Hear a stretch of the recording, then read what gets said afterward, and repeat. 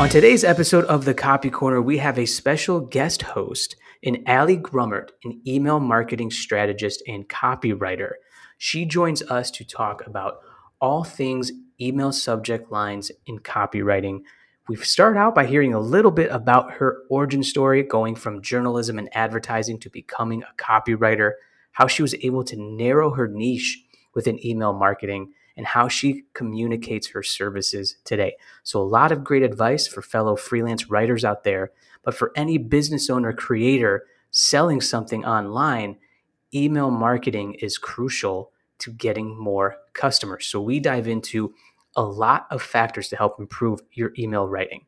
We go through best practices for subject lines, words to avoid, words to use, and we also answer common and popular questions of how long should my welcome series be and when should I time it out.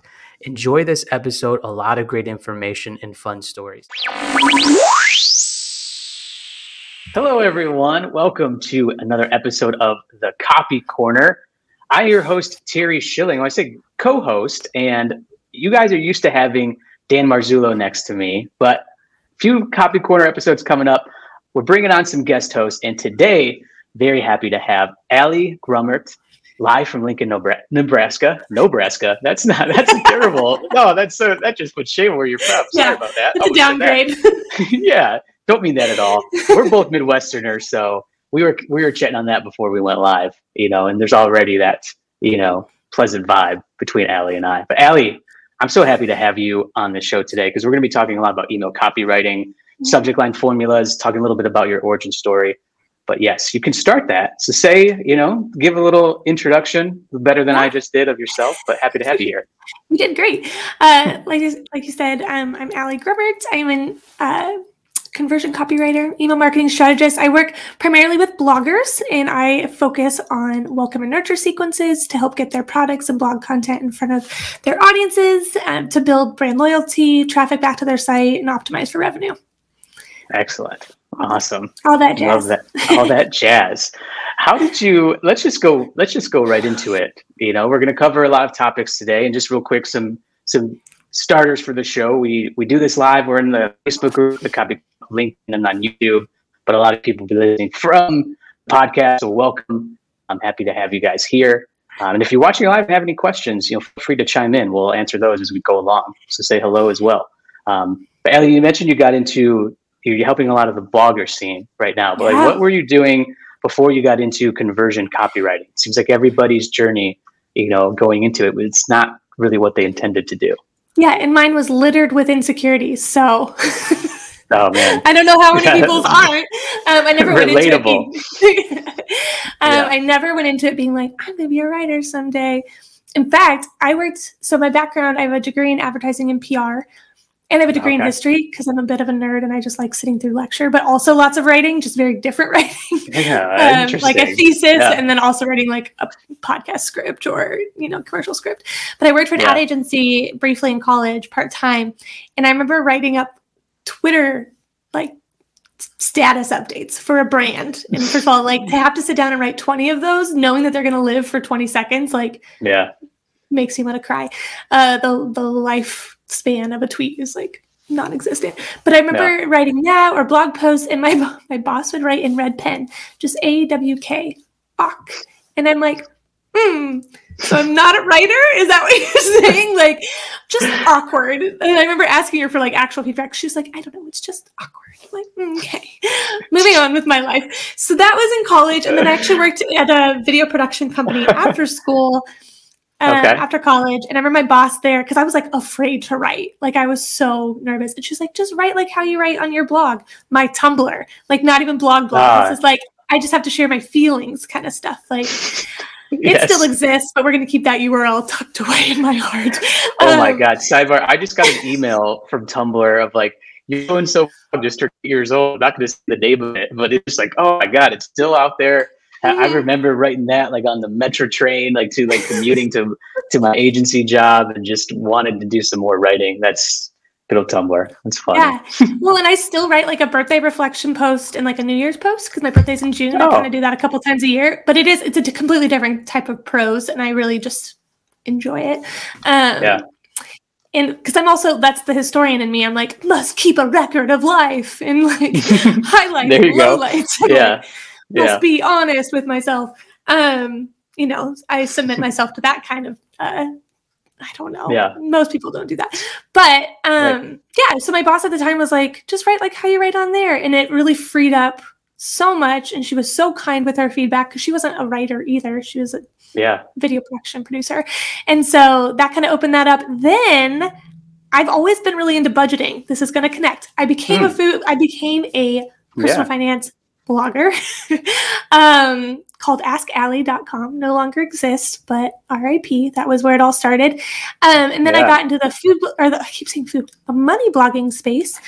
And then like a couple years later, I'd listened to one too many podcasts on how you can start your own business. And I was like, guess I'm going to try. There you go. So I went part-time at the video production company. My bosses were super sweet. I was part-time there for a year and a half while I kind of figured out, do I want to be an OPM? Do I want to do writing? Like, what is it? And I wasn't like, I'm going to be a writer. But what happened was a lot of people struggle with email marketing because it's technical and it's complex. So I actually started out being like an email marketing tech, like implementer. And then I took Val Geisler's incubator. So I started my business like August. She launched like a webinar about it like in October for $75. And then she was like, pitch the incubator. And I was like, yep, gonna do it. So I invested all of this money and I got to, just be trained under her for 4 months.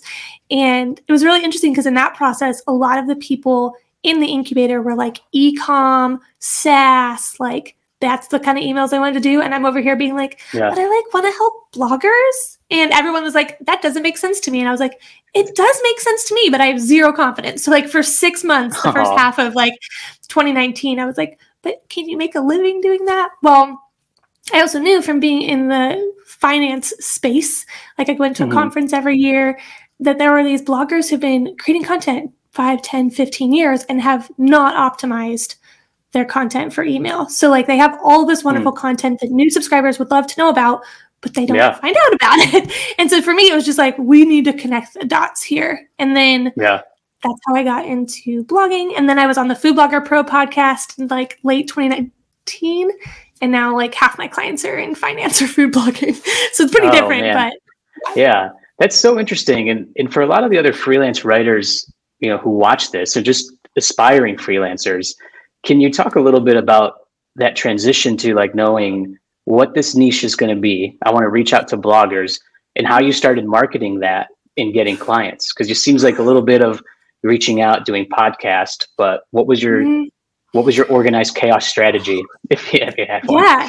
At the time, like I wasn't on podcasts. I didn't have a website for my business for the first year. Like the whole time I was going through the incubator with Val. And I should say that that's the season where I learned that actually I am a writer. Like I can communicate as I stutter.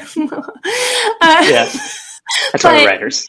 Right. And like that was my first draft. So so that's where I kind of developed all of those skills. And I actually met with a business coach who helped me really refine my own packages. And I have 2, and that made it really easy to sell. So getting out of the mindset that like everything has to be custom was for starters. Like I get to control the process. I need it to be something that is like, I can calculate it. I can know how many weeks something will take. I can know the steps it'll take.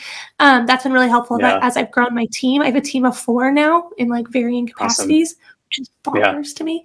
I just started 3 years ago. And so, I think having my niche and sticking with it and just saying like, this is who I serve. If you're not them, I don't need to like bend over backwards to make it work for you. I don't need to learn how to write website copy.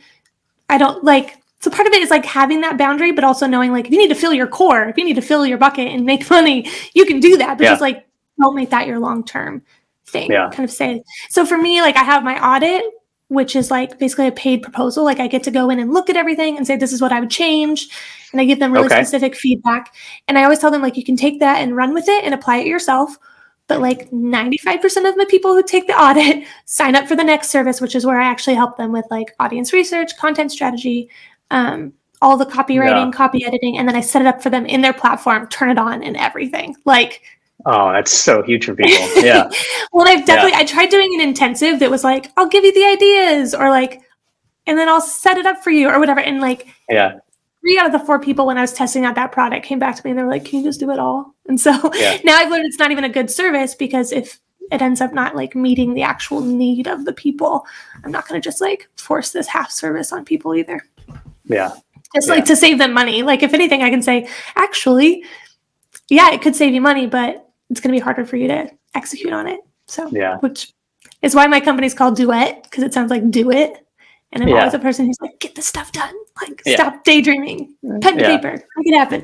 Yeah, exactly. Oh, that's so cool. Like 3 years now, and now you're doing a lot, because like we've connected on Twitter, been seeing what you're doing. Recently saw that you were a presenter at FinCon, and see that you're doing a lot with email marketing. And then, we reached out to have you come and guest host, on the show. So it's just a cool story, especially like I mentioned, a lot of aspiring freelancers out there of just kind of like owning in on a niche and, and just continuing to market yourself and grow that inbound marketing, whether that's just creating content and reaching out to other people. And, I guess I didn't answer that side of your question, but a lot of it was like hopping on chit chats with people in the community and just saying like, I know that you might not be of service to this, but do you know of anybody who is, or can you send them my way? It was attending these conferences. Like I met with my business coach for the first time in July, nailed down my services and my elevator pitch, went to FinCon in that like September. And I think I got 7 clients out of it. Like I was just went crazy booked out, because I would just go to all the meetups and I would just have my spiel and people would be like, I've been wanting to do that. Like these are people who've been doing this long enough. Like they're not going to sit through a webinar. They're not going to go through your funnel. They just want to meet someone and say like, I think I can trust you to do this. And I will pay you to just get it off my plate. And so that's all it was. It was like old school sales, like get their business card, give them yours and follow up with them. Yeah. And that was pretty powerful. That's awesome. Yeah. And I was just going to go on about too, like with niching down, how you found like conversion email copywriting, if you will, for bloggers. I feel like there's just different types of niches. Like some people are like, oh, I want to work in real estate, or I want to work in finance. But I think like the types of writing too is such an important niche too. Like you can be an email copywriter and work with multiple industries. I feel like as long as like you have this process of researching and understanding the audience or the audience's goals and what the client goals are, I feel like you can so easily translate your skill set to help a variety of clients. I think a lot of people get caught up on, well, I need to narrow down my niche of like who I want to work with. But think about, I just like to focus more on the what, like what you're going to do. Like I do conversion copywriting and it works with a lot of websites and email, at this point for me. So that's really the bulk of what I do. And it's funny you pick your services. I feel like that's something I'm still need to focus more on, is like I have my website copy services, like that, like I feel like pretty well down, but the email copywriting side is something I've been exploring and been fortunate enough to get some opportunities, whether it's consulting, working with larger companies to like see what their welcome series are, improving it, meeting people one-on-one with like even sales teams, just going through how to write engaging emails. Because in the B2B space, well, really a lot of spaces, they're very like just cookie cutter and they're telling everybody everything kind of right away. There's not a lot of curiosity and not a lot of personality, with email. Yeah. Oh, everyone, like there's so many misconceptions. First of all, we're probably not sending enough emails. Like all of these clients that I got in the first year, That's like these people who've been blogging forever. I'm like, if you just sent out an email with an old blog post, think of how much traffic you'd get. And they get revenues from traffic and affiliate links. And it's just like, that feels like a no-brainer. Let's repurpose the stuff that people love. I always joke, I'm like, because they would always say, well, I wrote that blog post 5 years ago. I'm like, well, is it still a wonderful lasagna recipe? No one cares. Like, is it still like the basics of how to budget?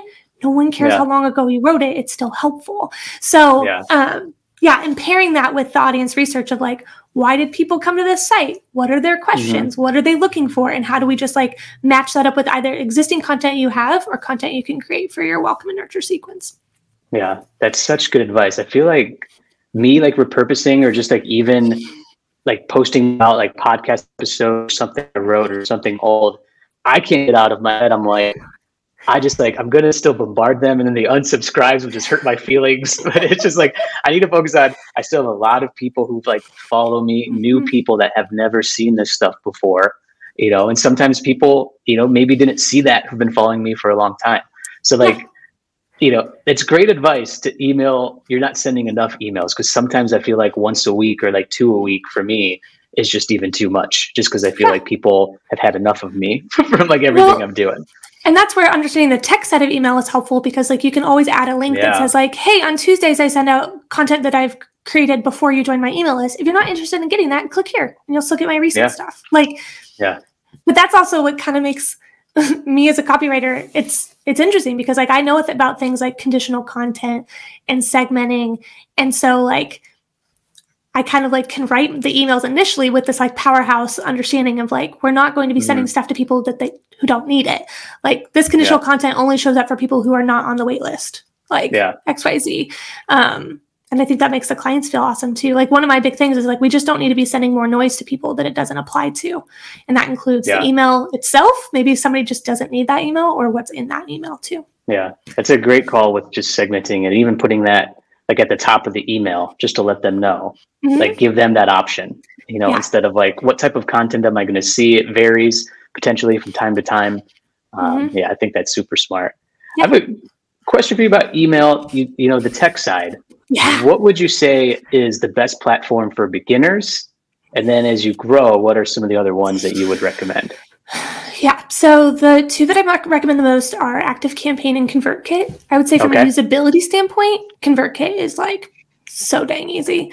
There's like, you don't have to build out really a template at all. You can just send the email and it's going to look fine.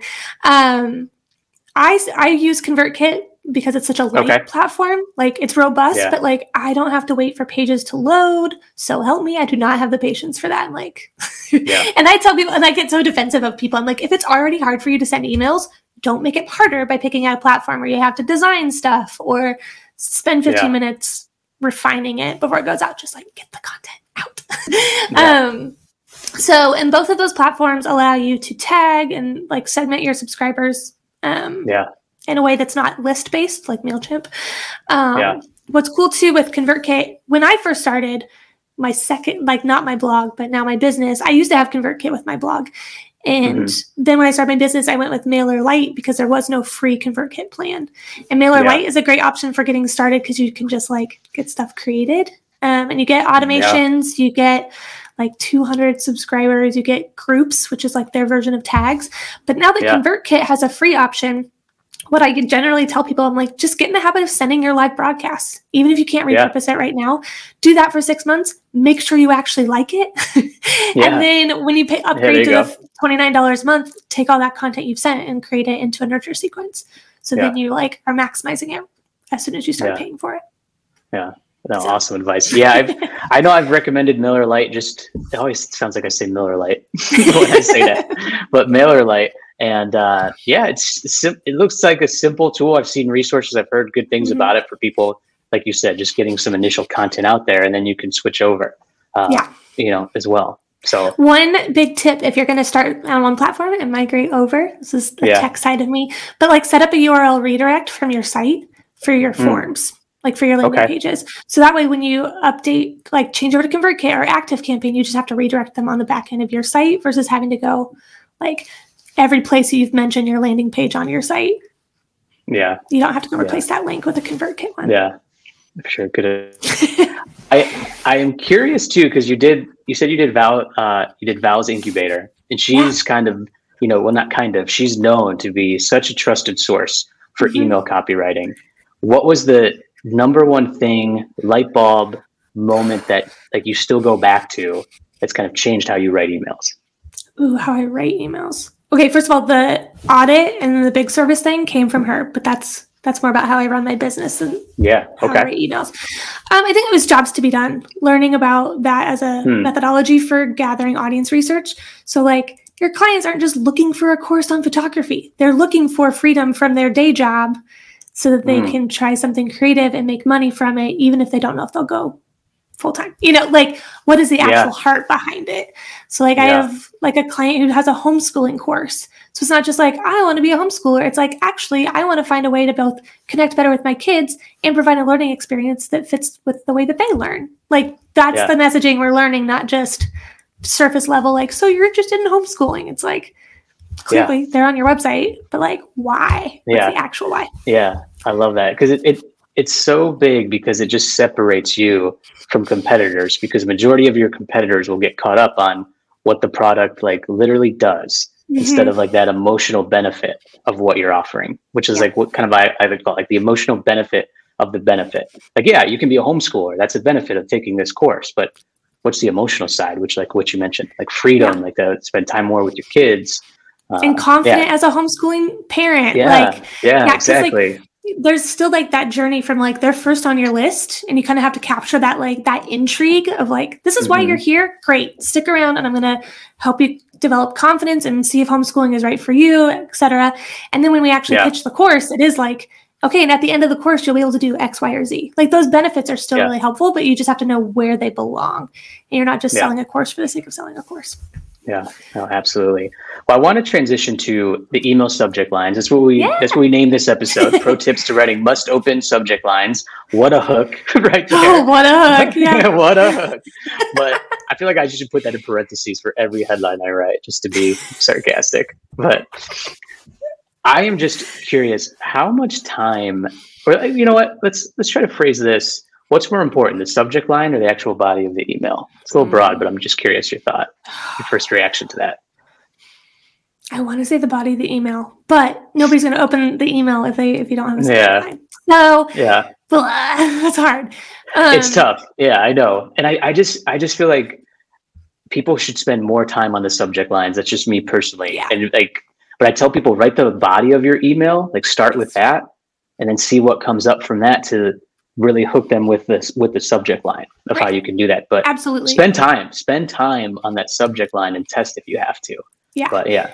My process usually looks like writing the email, and then I go in and I write like 10 subject lines at the top. Yeah. Just like all options. So I kind of just like, I don't know, verbally process all of the different options. Yeah. I've actually had a friend of mine who's a copywriter watch me come up with subject lines once, and she's like, I don't even know what I'm watching right now, because I'm like tweaking the words and I'm adding an arrow and I'm adding an emoji, and they're all like a little bit different, and I'm like, I don't know which one you like best. And so but I'll sometimes like submit my copy to the client with like 8 subject line options, and I go, which one stands out to you? And then if they're like, we don't know, you pick, then I go through and pick, because a lot of it is just like getting that initial draft out of your head. And sometimes you'll you'll go back and be like, this makes 0 sense. I don't know why, But yeah, I think like give yourself lots of options. I know some people come up with like 70, and I probably could spend more time doing that too. But with clients, I at least give them like 5, just to choose from, and like pick one and they highlight it. But yeah, it just goes like, I write that body of the email. I think sometimes with my newsletter, I'll write this like one subject line to put it ready, just to kind of get an idea, like a theme for what I'm going to talk about. And then I, kind of dissect it of what I'm writing in the body of the email. But do you have rules for writing subject lines? Some, like, I don't use the word free. That's okay. That one's kind of hard. I don't, like, I've done spam research. I have not. I'm just going to guess that the word free is going to get pinged. And so I try and keep that out of there. I don't necessarily mind putting it in the preview text. That's also like pairing that with your subject. So I have my subject lines and my preview text I call it a copy doc. And I just will like kind of play around with them. Like one will tee up to the next one, or one will be a little bit, intriguing and vague. And then the preview text is like, join our workshop. Like, they'll tell you, this is actually what's in the email. So that's kind of a rule. I remember, it could have been Val, it could have been sometime from TCC IRL, but the words like this, or like when you're using words like that in the email, people are like, what is this that she mentions? Like, must click and find out. Sometimes I use like arrows, like the sideways carrot, of like, continue, click. And I don't know necessarily the effectiveness of that. I'll use emojis if it feels appropriate. But I guess those are less rules and more just like so play around. I just want to clarify, you like using the word this in a subject line? Yes, I do. Okay, good. For a minute there, because when you start off, don't say free. I was thinking you were saying don't say this. And I'm like, oh man, you're like, we agree to disagree, because it's just like, I preach that a lot about. Like, I call it like the what is this formula. I'm sure maybe somebody else has labeled it that too, but it's such like a curiosity striker, because you hear like they want to find out what is this, when they open the email. And I think a lot of people too, like they make the mistake of telling everybody what's in that email, and you can replace the subject with this in the subject line to get them to open it. Because sometimes if they're in a hurry and I see what this is about, I'm like, I don't need to see this right now. But just knowing, all right, I'm a little bit curious, maybe then you'll hit them at the right time where like they need it. Because if you know your audience well enough, you have to feel confident that this can be helpful. But sometimes, if you're just completely honest of or not honest, but like giving them away everything in the subject line, I just feel like they're more likely just to skip that and be like, I don't need this right now. Right. When I heard recently too, Ashlyn Carter said in a video that like there's a correlation between like you still want the subject line to be somewhat related to what's in the email.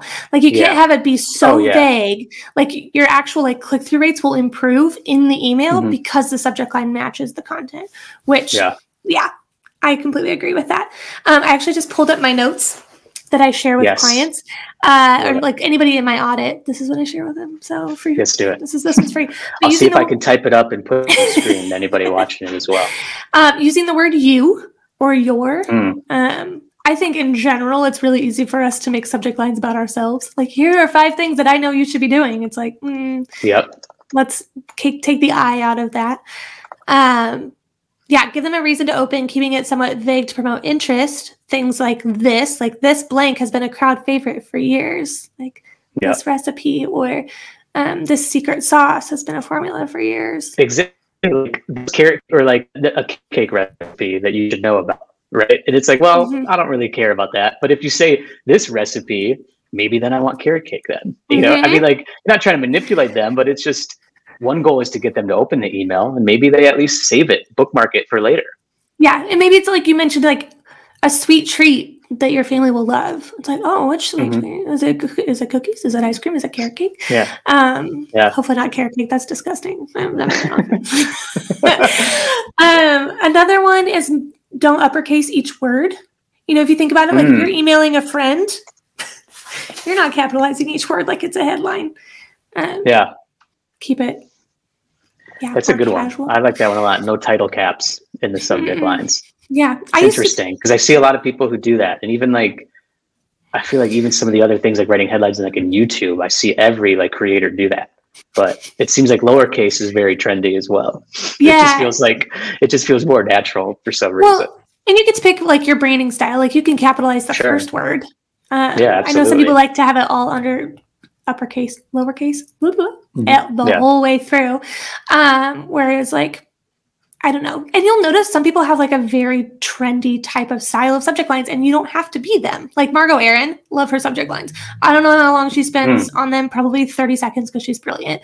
But I'm like, like they're just so stinking vague that I want to open them. But it's like, and they're kind of goofy, but I don't have to be that person. My subject line can say 3 tech hacks that you want to make sure you use. Like, okay, what tech hacks? Or that's a terrible subject line. Not that great. Well, I'm just saying, like it goes back to knowing the body of the email. If this is just what it is, and I know my audience, just go ahead and say that. You're not like saying what each tip is in the subject line. One, that would take up way too much space. At least you're giving them something quick, like a quick win to go in there and look at it. And it's context for what they're going to read. Whereas like Margot's content too, and her audience are more like, she's more of an authority in the space. I don't know if you follow Margot. But like, so all of her stuff is more thought pieces. So she could be goofy. She can be whatever. I'm like, whatever, you're the Brene Brown of marketing for me. And so I'll read whatever you put out. There you go. Yeah. So another one, I remember I took one of Joanna Weeb's classes, and she said that adding the subscriber's name to the subject line doesn't do much. So, but you can always try that if you want. So saying like, this one's for you, Allie, or like use conditional code. Yeah, there's a ton of stats for personalization. And I would tell clients a lot, like if you have it, like, or if it's even like from like a business side, like even that's just helpful too. Just put the subject line in them. We like hearing our name as humans. It's kind of grabs attention. But it's interesting to hear because I've heard both sides. I personally don't really use it anymore. In mine, I started to when I first was collecting emails, but I'm like testing stuff all the time. Even on my landing page, I'm like, is having them put their first and last name just like too much? I'm like, just give me your email and, we'll go from there. We'll go from there. Well, yeah. And I used to do cold call sales when I worked at the video production company. We actually had an online course that I sold that way versus like a webinar funnel. Very effective. But I would put their name in the subject line of like the follow-up email. So after I called or left a voicemail, I would put that in a sales email. So maybe it performs differently than in like a generalized marketing email where people know they're on a list. Yeah. So awesome. I like that. Yeah. What other else? Things, I have add an emoji if it's your style. And then reduce or eliminate entirely the use of exclamation points. Ooh, okay. That might be my journalism background. So my advertising degree is through journalism. And they said you get 5 exclamation points for your entire career. But what they didn't know is that you would work in online marketing someday. So I still use plenty of exclamation points. But I think, that in like all caps, we don't want to feel like we're screaming at people. I think in general with marketing, if it's not the right time for someone to buy, we don't need to force them. Okay. Like just as a rule. And so we don't need to add like crazy amounts of urgency, but things like it's your freebie, get it here. Like, sure. They're getting something for free. Yeah. It's so interesting. I think it's just, it will stick out in a way, but I don't know if it's good or bad in the inbox if you have all caps. But yeah, I mean, again, I think, it sounds like so much, but like knowing your audience is kind of what it is. Like I see so many, like I've worked with entrepreneurs who like take these big courses and then all these subject lines just feel so spammy to me in using these all caps and title caps and like 3 emojis and 3 exclamation points. I just say, don't use more than one of them. It just depends what it is. Yeah. Even sometimes it's like, what I love to do is like break the third wall, where if I put something in all caps, it's purposeful, and then I'll put in parentheses, I'm sorry for shouting at you. But just like that right away, just lower that to not feel, so like, all right, Terry, I get it. Relax, Well, and I think like the idea of all caps for the whole subject line, like if you're going to use it for one word, like, 3 more ways that you can save time when it comes to sending emails, like, sure. Yeah. Put more in all caps. But if it's like, the sale is ending, I'm like, please lower your voice. Yes, exactly. It's like, all right, Abercrombie. All right, Madewell. Like, come on. However, Madewell's email subject lines are pretty strong. Like I like follow like a lot of like retailers just to like kind of see what they do and like how they differentiate themselves. I feel like you can just learn a lot. Like I just put good subject line. They're entrepreneurs I follow. Side tip, guys. So just in a content, like in like a folder in my email, just to kind of like even get inspiration from time to time to see what they're doing. Because a lot of times that works for me if I ever feel like writer's block, of subject lines, like formulas to use. For sure. I think too, something to keep in mind as far as like getting more opens comes from keeping your list nurtured. So you can have a wonderful subject line, but if you're not emailing them regularly, or if they don't remember who you are, then you're not going to expect, like, you can't expect the same kind of engagement. But that's coming from me, like a welcome and nurture sequence copywriter. Like that's what I've told my clients from the beginning. It's like, we're building a relationship with your readers so that when you send future emails, they open them and they click through and they engage and they trust your recommendations. Like, So you still have to think about it in the whole context of the marketing piece of relationship with your readers. And I'm sure you can agree to this, is if you are like opting in, having people opt into your email, whether it's from a freebie, you have a link on your, like a link in your Twitter bio, like having a welcome series or more than one, I think is essential just to keep that attention, because you have their attention now. They're more likely to keep opening and following along. But I'm curious too, Allea, of what you think is your recommendation for a welcome series, of how many emails and how it's spread out. Because I get this question all the time. Love it. This is my favorite. Things. This is what I work with. This is what I do every day. So I recommend anywhere from 3 to 5 emails. If you're just starting out, just do 1. It's fine. Like, you don't have to understand how you're going to segment your audience or what your soapbox is or anything like that. I'd rather you have 1 and then you start sending emails regularly and you can build on more in the future. I say you can't build a castle in a day. So, Amy Porterfield started somewhere too. But in those first 3 to 5 emails, I usually start off. Well, what I like about the welcome sequence, and I separate it from the nurture sequence, because the goal is that when someone completes the welcome sequence, you can pivot them towards like a webinar promotion, and then eventually they get the nurture sequence. Or if you don't want to do that anymore, you just pivot them towards the nurture sequence when they're done. So it's kind of this, like, you get a little bit more flexibility than having them all in one giant automation. With the welcome sequence, what has been really awesome for my clients is like, it really helps you define your brand. So no matter where people are coming in from, whether they've heard you on a podcast, they followed you on Twitter, or they download one of your freebies, they're getting this like really concise, clear understanding of who you are. And I don't say this to be a Debbie Downer, but like, there are a million food bloggers. I'm making that number up, but there are so many. So like, what is about your food blog that they should stick around and come back? Is it because it's vegan baking? Is it because you do healthy, quick meals for large families? Like, you might feel like that's just normal. State the obvious, and tell them like, you came here looking for clean meals that don't take hours and hours to prepare, that your kids will actually like. Great. That's what we have here. And I'm going to be sending you recipes soon.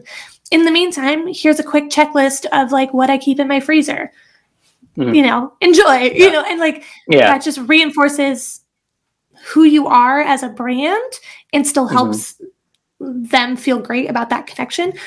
But if you don't have that, then they just don't hear from you until you release another blog post or something. Yeah, absolutely. I feel like if you have a freebie, something like that, I almost guarantee you have other stuff to talk about, like, and to like introduce yourself and give them some other type of word of the century value in marketing, just give them something else. Like, you have other content, I imagine, or if like, think about like, if you have a grocery checklist that you follow all the time, your go-to ingredients for XYZ, just put that in there. Like, I have a client who's an Italian food blogger, and I'm like, how many of her ingredients we don't have in our pantry in America?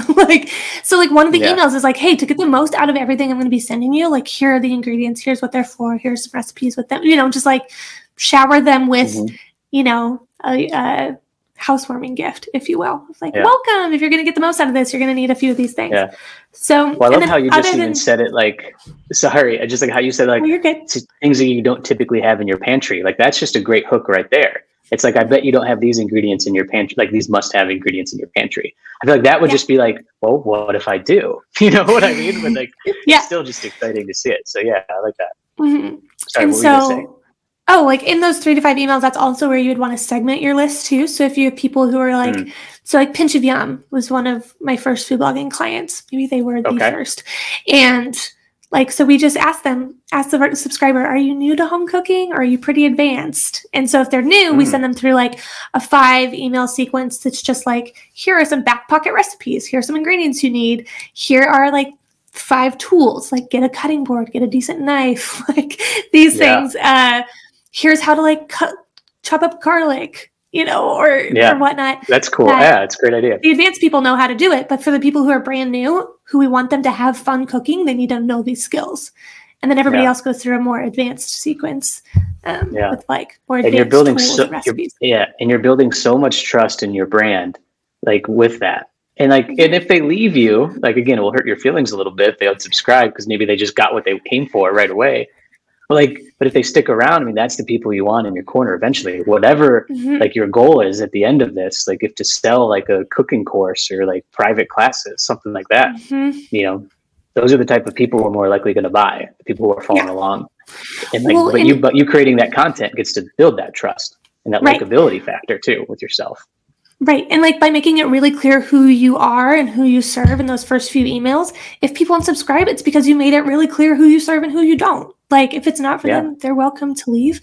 I think something else that's important just to keep in mind, I think this is with any brand, but especially you see it in email marketing because people unsubscribe and it hurts your feelings. But there's a time and a season for people to be in your little universe. And there's a time for them to leave. Like there are phenomenal bloggers I followed for 2 years and eventually just had to unsubscribe. I'm like, sorry, Courtney, I'm kind of past all this. Thanks for helping me get to where I am with my blog. So like there were no hurt feelings. She didn't have any advanced courses at that time. And I like felt bad. I was like, all I've done is consume your stuff. And I've paid you nothing. Like I've watched all of your YouTube videos and I unsubscribed. But like, that doesn't mean people didn't find value on your list while they were there. Just like, it's okay to let them go. Yeah, no, absolutely. Oh man, great advice. And then to the second part of that question, was the spreading it out, the time frame. Like, are you more 24 hours person, spreading that out even a little bit more? And then also I see sidebar too, we have a couple people watching live. So if you guys have questions, your questions will help the audio listeners as well. So feel free to say hi and ask any question. But yeah, Allie, I'm curious, what's kind of your time sequence there? I probably send the first 3 to 5 emails in the first 7 or 8 days. Okay. So the first email, you can send it out immediately or an hour later, or you can try sending it out a day later. Kind of depends to where they're coming from. So if it's your very first sequence, great. If you have like an email challenge leading into it, maybe it's got a delay. So, and then the next, I would say like 3 straight days, like emails 1, 2, and 3 could be 3 days in a row. And then you can start spacing it out 2 or 3 days apart, depending on how many. Okay. I like that. Yeah. Do you ever like open a loop to the next email? Because I do this a lot with clients. But I'll say in the PS, hey, look out for this subject tomorrow. I like get them kind of primed, like to keep looking for my emails. Yeah, absolutely. So I'm trying to think of a client project where I just did this. Sometimes it's like, I have clients who work a lot in like weight loss and healthy eating. And so it's like, hey, stay tuned for tomorrow for like the how I got here, after 40 failed attempts at dieting between the, and you're like, okay, I'll open. And then, that next email, we tell their story. And it's like, see, you're not alone. I'm not just giving you advice I didn't follow. And I want to say there was something like that. There's also like, in tomorrow's email, I'm going to give you like the 3 mistakes most homeschooling parents make. Yeah. Yeah. So teasing that out. I think like a lot of people fail to do that or even put that in the PS, like let them. I'm just personally a fan of set the expectations when I'm doing for a client or if I subscribe to a list. It's like, if you're going to tell me something tomorrow, it's like, at least I'll know to look out for it. But again, like what to expect. You're going to email me twice a week, twice a month. Like, I just did a lead magnet workshop with a few other creators. And we went through a welcome series and I stuck it to 3 emails. And a lot of it was like that, like, guys, open the loop to that next email. And if you have a hard sell, kind of don't let them know I'm going to sell you something. But again, like those previews though, just keep them interested in guiding along where they've already got to know you now. And then, if you do like a hard sell for like an offer that's more paid, your chances will increase because you kind of let them know what to expect and you're building that trust. Absolutely. I even include like a teaser for what's coming on the new, like by being on the email list in the opt-in confirmation email. It's like the incentive email where it's like, hey, click here to join the list. And then it's like, more coming. You're going to be getting these kind of updates, this and this. Like, I would rather over communicate that because it also communicates value. You're not just like, I'm going to send you blog posts. It's like, I'm going to send you the latest recipes from Clean and Delicious, or you're going to get the latest how-to videos from, that go up on YouTube. So you feel more confident in the kitchen or whatnot. Like that's just another place to really wow people, get them excited. Have you ever read, what is it? How to Write Copy That Sells? I had to look at my bookshelf. I've not read it, but I definitely know of it. I'll pull it over here. So there's a whole chapter just on bullet points, and they're like way more powerful than people give them credit for. So highly recommend. It's a super thin book. Is that Ray Edwards? Yeah. Yes. Yeah. I'm on his list a lot. I didn't know who he was. I don't know him outside of this book. I forget how I got connected or how I found out about him. Maybe through Amy Porterfield. I feel like there's a lot of like copywriters, marketers for like beginner freelance copywriters who you get kind of invested in early. I feel like Amy Porterfield is definitely one of them. You follow along. She's got the SEO rankings for sure. Yes, she does. But great advice with the welcome series and kind of, again, everybody listening, like whether you own a business, whether you're writing for clients, tease those things, like whether it's in the PS. I love your idea of doing it in the opt-in page as well. Just like setting those expectations. Like for example, like my welcome email for my newsletter, I let them know ahead of time, of what to expect, moving forward after they signed up for that list. Oh yeah. Is it like how many, I have that on my like opt-in questionnaire for my clients. Like how many times are you posting to YouTube? How many times are you posting the blog? And how can we communicate that to the client or to the subscriber in a way that doesn't overwhelm them, but just like, hey, here's what you can expect. It's great. Absolutely. Super helpful. I'm curious. I want to end on a final question, put you on the spot a little bit. Yes. If I ask you what's one of your favorite email subject lines you wrote for yourself, for your client, and why it worked, what comes to mind? I kind of want to open up my ConvertKit and look. There's one about, and like, just I'm kind of dorky, so I it love could be stuff super, like like, this. even if it has like your highest rate, like Well, as you look up, I just know, like, for example, one of mine is Freelancers Wanted. It had like my highest open rate and conversion rate. And it was to do a webinar about like sales and closing for freelance writers. One, it was in the new year, so it was kind of like setting people up. They were motivated. But I just tell a lot of clients, and preaching about, call out your audience in the subject line. Just to say, hey, webinar about freelancing. It's just like, call them out. Are they like, am I talking to freelancers? It's like, and then Freelancers Wanted. It's just kind of a common phrase, and I obviously got people to open, and then I had a lot of signups for the webinar. So well, just call them out. The very first email that people get on my welcome sequence is email marketing is my happy place, yourself, and then a little emoji doing this like so, and that's got like a 63% open rate, so I'm going to call that a win. There you go. But it is kind of calling them out. And then like email marketing is the real MVP. And so I also like to use the word email a lot in my subject lines, and maybe that's like a insecurity, but I'm like, I don't expect that anyone knows that I focus on email. And that's also like, I basically talk about the same 3 things over and over and over again, like the technical side of email, what to include in emails, like the value of email. And I just repeat the heck out of that because I want to be known for that. While we're talking about that, kind of what we talked about earlier too, have you read Book Yourself Solid? That idea of niching down. You don't have to read the whole thing. Just listen to the first 2 chapters on Hoopla. Okay. Good. I did that once while walking on a treadmill, and I took notes because that's the kind of person I am at the gym. Yeah, I like doing that too. But it's all about how do you really own your niche, and then you can expand in the future. So just because I'm working with bloggers now doesn't mean I won't work with SaaS in the future. My personality means I probably won't work with SaaS in the future. But well, I'll tell you what, I feel like your personality is perfect for SaaS, to be honest, just because they need personality infused a lot. I think a lot of them get caught up about talking about themselves, or just like, I just want them to click this link, so let's get to it. But or being professional. You come on, you're humans. At the end of the day, tap into their desires and needs instead of yours. Really, at the end of the day. Yeah. Awesome. Fascinating. Well, cool. Well, I like to end we like to end the Copy Corner podcast on this question, something fairly new that we're doing. Another bring back. Why is copywriting so important to business? You could reference it to yours, or just have a mini TED Talk right now.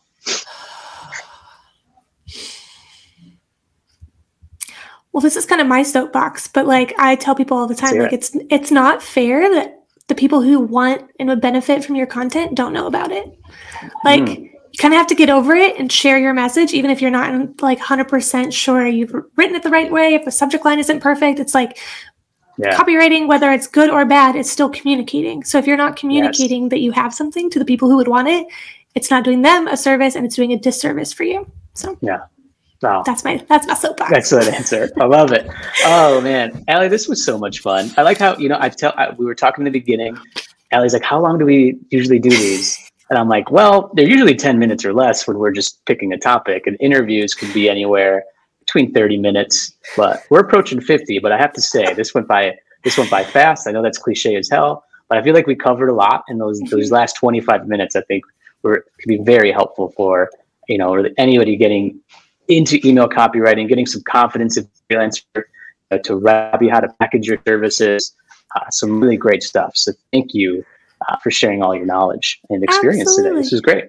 Yeah. And then let everybody know where they can follow you. Talk about your email list, anything that you like to promote. Yeah, so if you visit duet.co, I have a resources page there, and there's a bunch of freebies and ways you can get on my email list. That's the best way to hear from me. It's the most consistent way to hear from me. I'm not much of an Instagram gal, but you can also find me over there at Allea Grummert. And so, but if you join my email list and you have any questions to anything I send over, just reply back, and I'll be the one to answer. Yeah. All right. Awesome. Well, thanks everybody for tuning into this episode of the Copy Corner with Terry and Allea today. Dan will be back occasionally, but we're going to be having some more guest hosts with myself, on the live stream and on the podcast. So as always, thanks again for listening, and we'll see you next time.